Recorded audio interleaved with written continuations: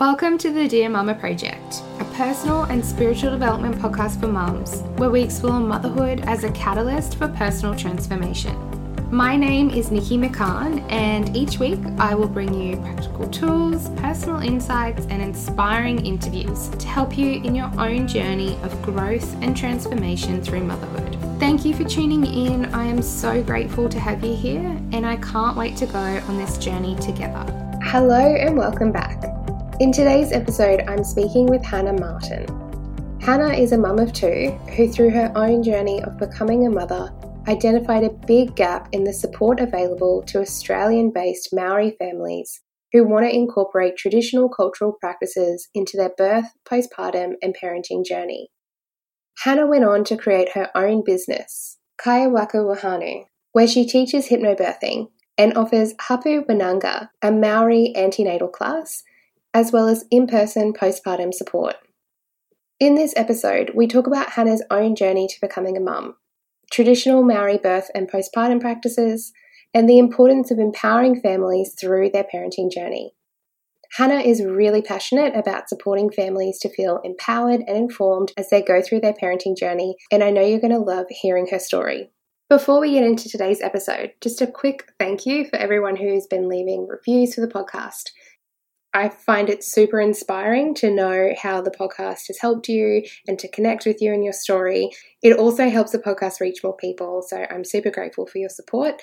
I wanted to read a review I got last week, and this review is from Mary856, and she wrote, "Hits home. In particular, the podcast's focus on matrescence have been such a godsend for me. So important to begin speaking more openly about this topic. Even discovering the word matrescence has been so valuable, being able to name what I've been feeling since becoming a mum. It's a must listen." Smiley face. Thank you so much, Mary. I really appreciate the time you took to leave the review and hearing that matrescence has been such a big moment of aha for you. I completely agree that having a word to name our experiences really does change everything. And I'm so glad that you've been able to find some support and comfort for your own journey through the podcast. If you have been enjoying the show and you want to help me spread the word about Dear Mama, I would really love your help.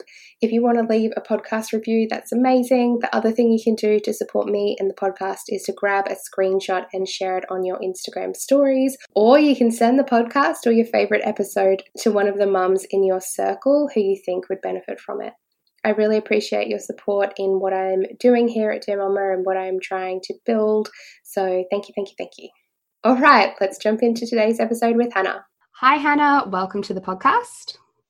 Hi, Nikki. Thanks for having me. Thank you for your patience with me. This is our third time at recording, so third time lucky. We're going to make it happen this time. Thank you for that. Oh, you're welcome. Can you tell us a little bit about yourself and your journey to becoming a mum? So my name's Hannah. I'm from Hamilton in New Zealand originally. I'm a mum of three, so I birthed two babies here in Queensland. They are 4 and 1 now, and then I also watched my oldest, who's my niece, who is 12, be born at the foot of the bed, like I was sitting right there watching everything. So my journey to becoming a mum's been unconventional, kind of. Like I became the caregiver of my niece 7 years ago, and then a month later I found out I was pregnant with my daughter. Yeah, which was a big shift from partying all the time to having to slow down and, become a mum, become more domesticated, you could say that. So when I was pregnant with my daughter, it was a difficult journey, but I was physically fine. And then I had her, and then a week later I broke up with her dad. So I had to navigate through being a single mum as well. So that was rough, but I think it took a while for me to get used to it, but I grew up really quick, and I became pretty independent. And then I met my partner now, and then we got pregnant last year. And then that was a whole different journey for me because I wasn't wanting to be pregnant.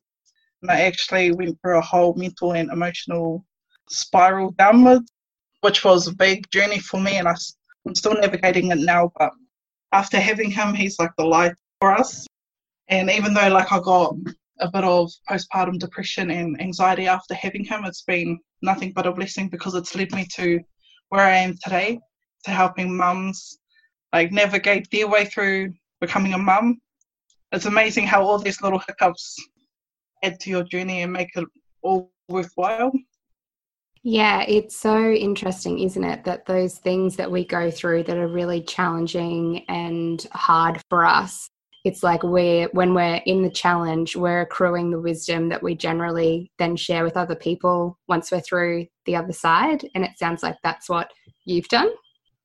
Yeah, because I've never wanted to be involved in birth work or anything. It never inspired me because Mum is a midwife. She's been a midwife for over 20 years now. So being the daughter, wanted to just steer away from, becoming your mum pretty much. I feel but that. Ironically, I've ended up there. I love the story of your business and the connection with your mum. Can we talk a little bit more about that? Your business, you've recently started it, and it's obviously very heart-led and born through your own experience. Can you tell us a little bit about your journey with creating it and how that kind of connects back with your mum? So when I was pregnant with my daughter, I wanted the connection with my culture, like to try and put the traditions into my pregnancy and birth and postpartum. But unfortunately, there wasn't anything like that around. So I just kind of winged it and did whatever, like my mum told me was the way that our ancestors used to do it. It's really different compared to New Zealand, the maternity system here. So back in New Zealand, they get a midwife from the time they find out they're pregnant to 6 weeks after they've had baby.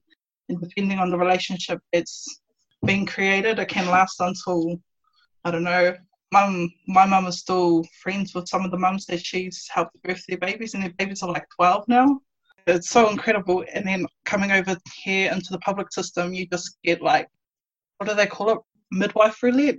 Like you just get whoever is in on the day, and there's no personal connection with them because you don't know them, they don't know you. In every appointment you get asked the same questions, which can be annoying when you're pregnant. Yeah, so having my babies here in Australia made me want to reconnect with my land and learn all about my culture. So when I was pregnant with my son, I wanted to go back for the antenatal classes that they have there. And it's all about that. It's all about connecting to the land, connecting back to your culture and connecting with your own people. But unfortunately, I couldn't be because of the timing and everything. So I decided to bring it over here, and I talked to some of my friends and my cousins. They're like, yeah, we would love to do something like that. And I was like, wow, since there's like actual demand for it, may as well make it a business and let mums know about all the stuff that my culture has to offer. That's amazing. And your mum is a midwife. And I remember when I've spoken to you before, you've spoken about how you used to sort of like sit underneath her desk while she would be teaching. How did that sort of inform your journey when you started to approach motherhood? So I grew up with birth being normal, like seeing babies being born was normal. So I grew up with not being scared of it, just to embrace it, and that's like the normal. So compared to my friends who are scared, or not all of them, but most of them were scared that they were pregnant, scared that they were going to have to give birth, scared about what's going to happen afterwards.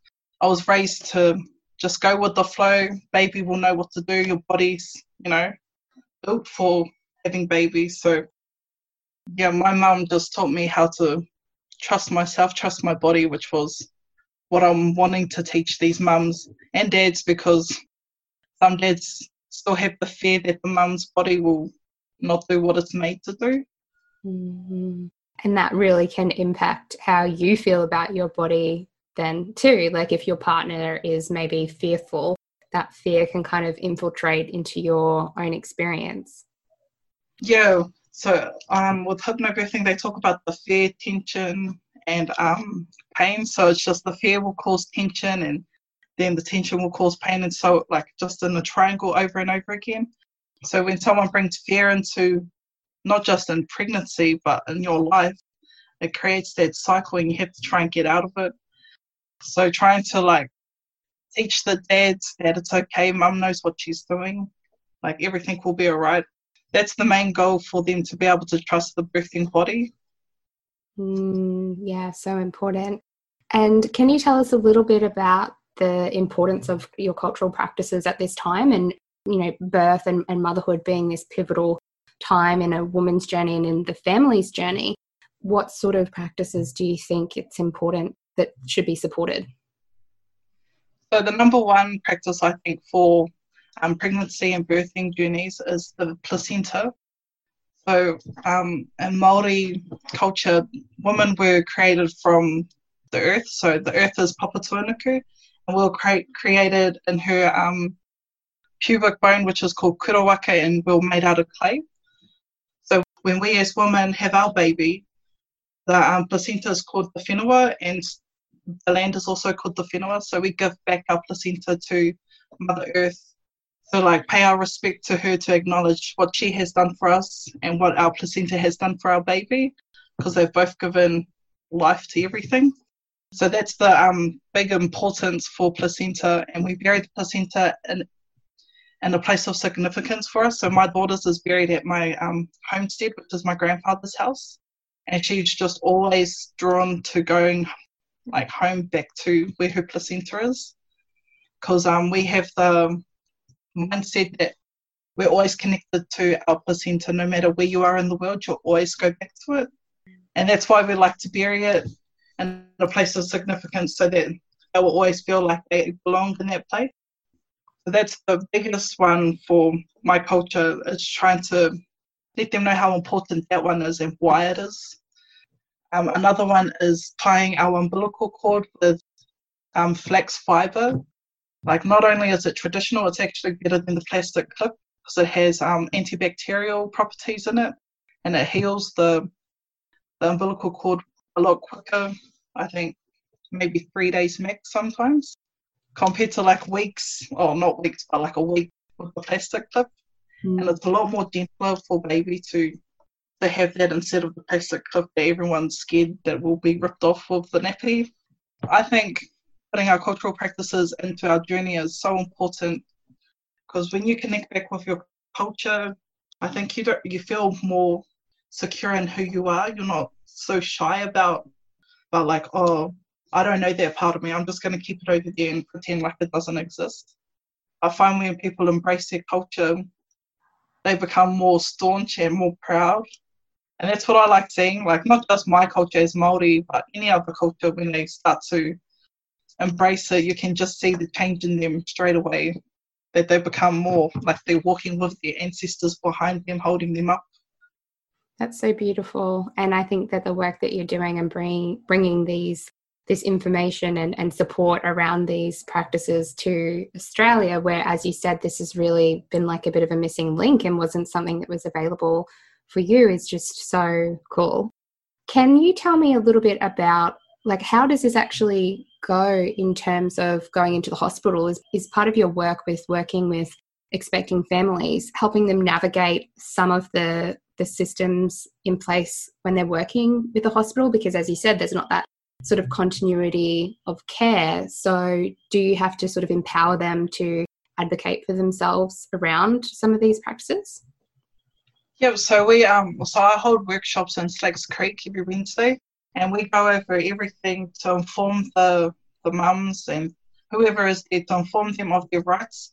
So I think it was a couple of weeks ago, we actually talked about what you can say, what you can say no to, what are your rights, and making sure that they know that they can refuse anything within reason. You don't have to say no to everything, but if you're not comfortable with it, you can say no. A big one that they didn't know was that you can ask to change your care provider if you don't align with them, or if they're bringing in some negative energy within your space. When you just don't want someone around you. A lot of them didn't know that you could say, no, go away, I want another one. And that was a big thing, because with my birth with my son, I had a very negative care provider in with me, but I just sucked it up because I didn't know that I could ask for a different one. And that impacted on me, because she triggered stress response in me, which made me not feel safe, not feel like I was doing the right thing. She made me feel like I was inferior and had to listen to her and everything. So what I like to do is I like to make sure that they're confident in making these decisions. Like, I'm sure you know about brains. A little bit. Like, yeah, just like the benefits, the risks, the alternatives, just following your intuition. You can say no and you can do nothing, and also just giving or asking for space from the care providers. Because I find when you're in a hospital setting or any medical setting, they like hover over you when they're like, oh, we need to do this, yes or no, and they won't give you space. So you feel pressured to, please them and just say yes. Whereas if they gave you space and you thought about it, you're like, oh, actually, no, like, I don't want that. Like, please don't. I don't want it. And they have to respect you. That's amazing. I've never heard of that acronym before. Can you say it again for us? So the B stands for what are the benefits. The R stands for what are the risks. A stands for what are the alternatives to this. I is trust your intuition. N is what happens if I do nothing or say no. And then S is space, just give me some space. I love that. That's incredible. So you can use that for any, like if they try and ask you for interventions or anything you're not sure about, just use that, because then you get the information that you need to make that informed decision. Yeah, and I know that you're really passionate about not just educating the birthing woman, but educating her support people and family around her. So that they can advocate for her in that instance, and so that they're empowered to speak up too? Yeah, because I find that a lot of dads just sit back and let things happen because the doctors know what's best, the midwives know what's best because that's their job. Yeah, with the dads that do that, they feel they feel heavy about letting that happen to their partners or to their loved ones, especially when it turns very traumatic, and then they're scarred with it. But if they feel like they can be advocates for their partner, then it makes them feel like confident, and it makes them know that they actually did something to make a difference. But also I like to educate them because they think that pregnancy and birth is just for the mum, but it's for the dad as well, because they're going through just as much of the emotional and mental side to it, and then mum's just got the physical side. That's the difference between the partners and the mums. And I think men get left out of their whole thing. Like, everyone's woman focused, which it should be, but they also are becoming a dad as well. So it's good for them to know that they matter, because sometimes they just sit back and just watch. Yeah, can feel a bit. I know for my husband, when we had my son, he kind of said that he felt like a bit of a third wheel sometimes. Like, the focus is so intensely on the mum and then the baby that sometimes the dad, as you said, can kind of feel like they're kind of sitting back a bit. Yeah, like they feel hopeless and just, they're like, oh, well, I can't do anything. What do you want me to do? My partner was the same. He sat on the chair, I think, right up until like a couple of minutes before I actually had him. And that's because I was like, are you just going to sit there? And I was like, oh, okay. And then, got up and came next to us. Yeah. So it's good to, I guess, as you said, involve the dad so that they feel like comfortable and confident, and understand, I guess, as well, how much that impacts, that support helps the woman during birth as well, to know that they've got someone there with them. Yeah, because the dads are there to hold them, make sure that they're okay, while trying not to crumble themselves, because I've seen some dads cry in their birthing room. But nothing wrong with that. I think it's cute, actually. But yes, the dad's there to hold their partner while she's going through this big transformation, like while having a baby. And he's just there to support her, to hold that space so that she's held emotionally as well. Because it's a big transition. And she needs to know that she's loved, that she is being seen as everything, not just as a woman having a baby. Definitely. And we were just talking before we started recording as well about the importance of postpartum. And what's your sort of take on how you can, I guess, kind of prepare a little bit for postpartum, or what do you sort of share with your families? So I make sure that they've got their food sorted, because that's a big one when you're in that newborn stage and you're just wanting to be with your baby. You don't want to get up and leave them. Like, make sure that you have food organized, whether that's like bulk cooking before you have baby and freezing it all, so you can just pull it out and chuck it in the oven, or like organizing meal services, telling friends and family that they're welcome to drop off food, just so that it's nutritious food and not the fast food, like go to the shops, which is, it's not good, especially if you're breastfeeding, because it's not the right foods to be bringing on the milk and helping you and baby get the best start in the postpartum period. So I share a lot about food, making sure that they get all the nice nutrients from the food. I also talk about cleaning, because I know no one likes to do the washing at all, even when you're not just had a baby. But getting someone to come over to help cleaning, or even encouraging the partner to make sure that they're just staying on top of those jobs while mum's still adjusting to having a baby. And then another one is when they have kids, like the drop-offs to school or to daycare. That was a big adjustment for me, because I had to, get out, carry a newborn, carry my daughter. And then she was difficult because sometimes she didn't want to leave me, and I was like, oh no, you have to go. So getting someone to help you with that is even, like, you don't realize it until it happens, but it's a godsend when someone helps you with the small things in life. And then if you get support during your postpartum period, it makes all the difference for you mentally as well. Like, you have that time to recover.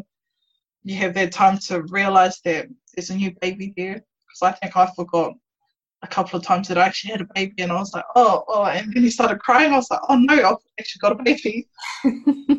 It is such a big change to wrap your head around, I think, particularly in those early days. So having, as you said, those sort of simple things, or things that before we have a baby or before we have kids we might think is really simple, like getting the dinner done, getting the washing done, getting all those things done. Those things can be really tricky when you're in the thick of it. Yeah, I think even when you're like my son is, how old is he? He's just over 1 now, and it's still tricky to do all those everyday things. But it's more because he's mobile now. So I'll be folding clothes and he'll be throwing them across the room. I'll be trying to cook dinner and he'll be grabbing onto my leg crying. Yeah. So yeah, postpartum just doesn't stop just at the 6 weeks or the 6 months. It's continuous. So as you would know, I think your son might be like that sometimes. Yes. And my daughter's like that too.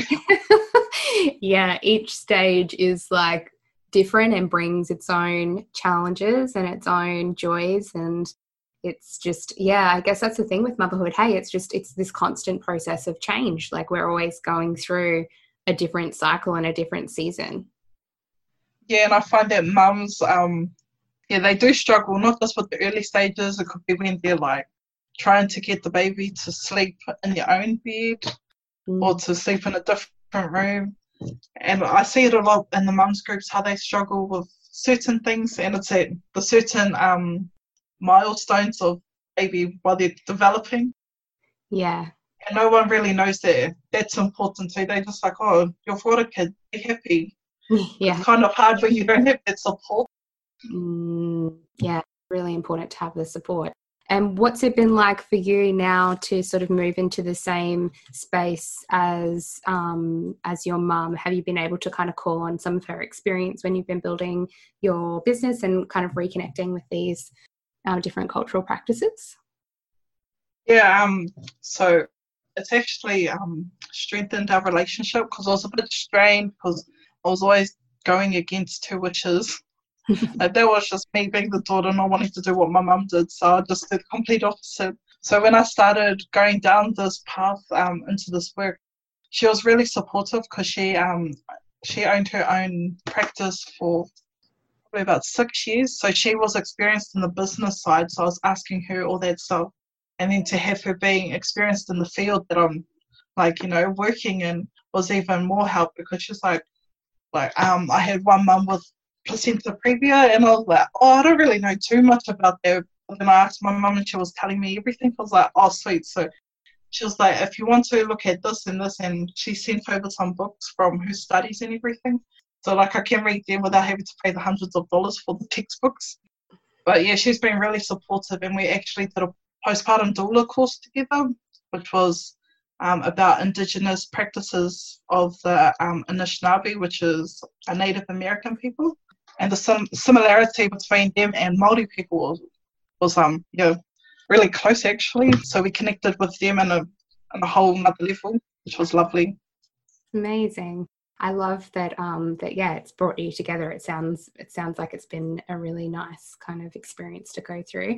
And with your business now, like what's your vision and mission, and what would you like to see come through with your business? So I would like to see like more of the women, not just in Logan, but in Brisbane, wholly getting the education, and have a lot more families just come in to learn about our culture, because I think 2020 has been a real big time for reflection, and everyone's wanting to reconnect with some sort of, culture that they've been in, whether their grandmother was like 6 generations Māori. But yeah, as long as your heart's in the right place to learn all the stuff, I wish that everyone would just come along. Like I've made it accessible so that people can come and learn all this stuff. And it's not boring stuff either. Like it's pretty interesting, and it's not just me sitting at the front talking to you, making you read lines, because that's not how I learn. I'll probably fall asleep, to be honest. It's more about opening up the floor, letting people share their stories so that everyone can relate to them and then share their experience, and then we learn from each other. Yeah, I love that. I don't know if that answered the question. Yeah, it does. And I think, I think what you're doing is amazing.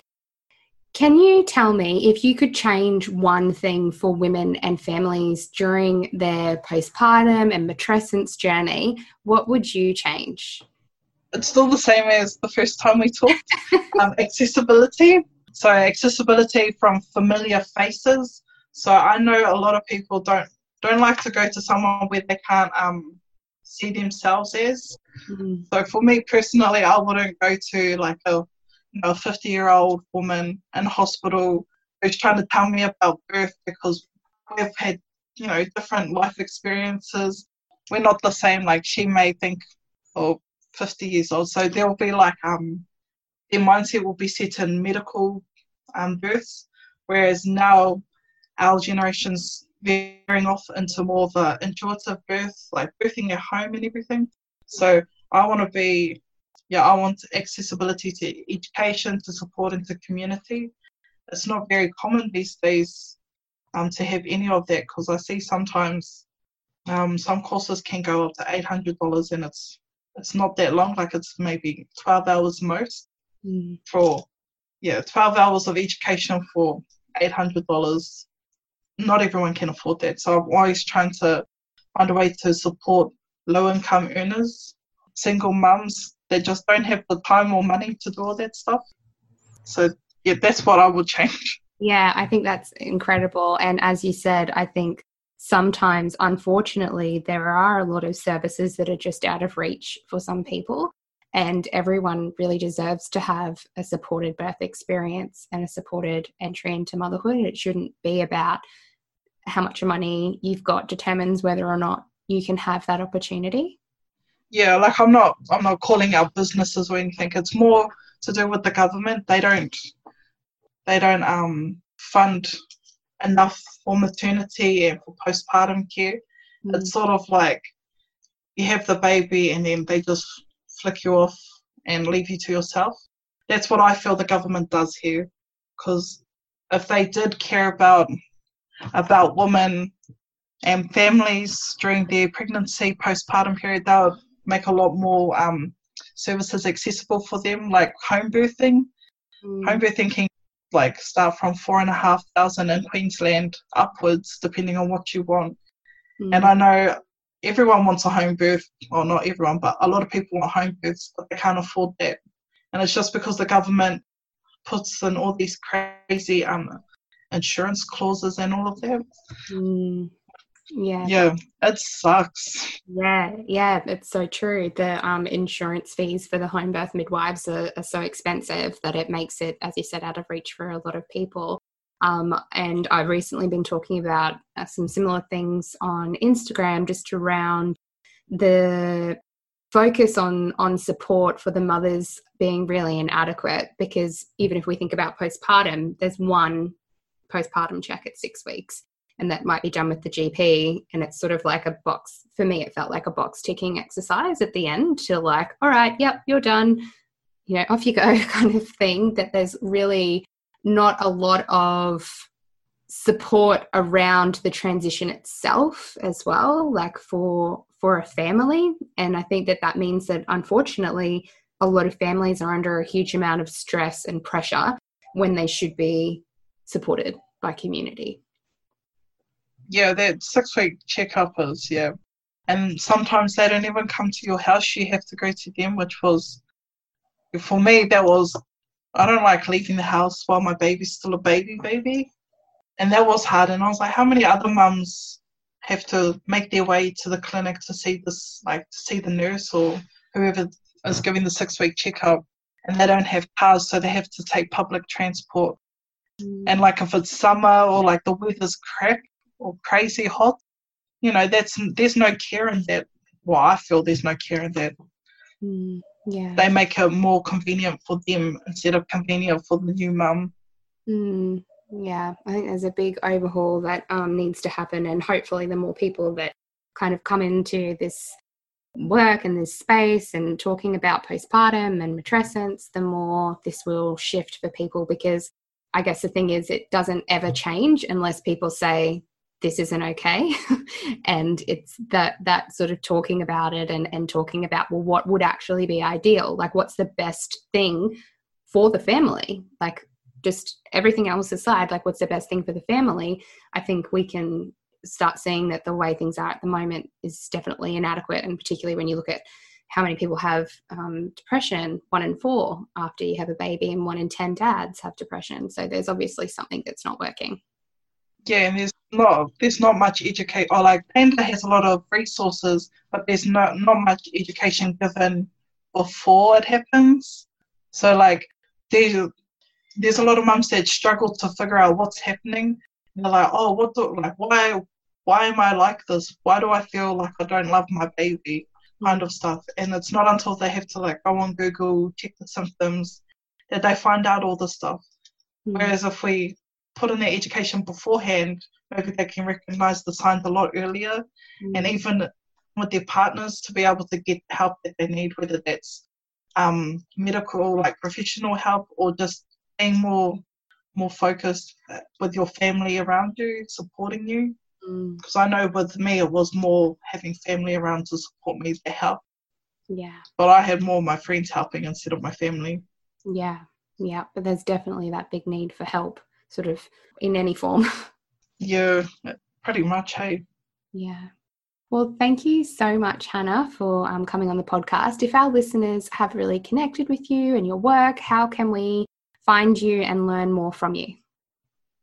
So you can catch me on like social media on Facebook or Instagram at Kaiwhakawhānau, or you can check my website out, which is just kaiwhakawhanau.com.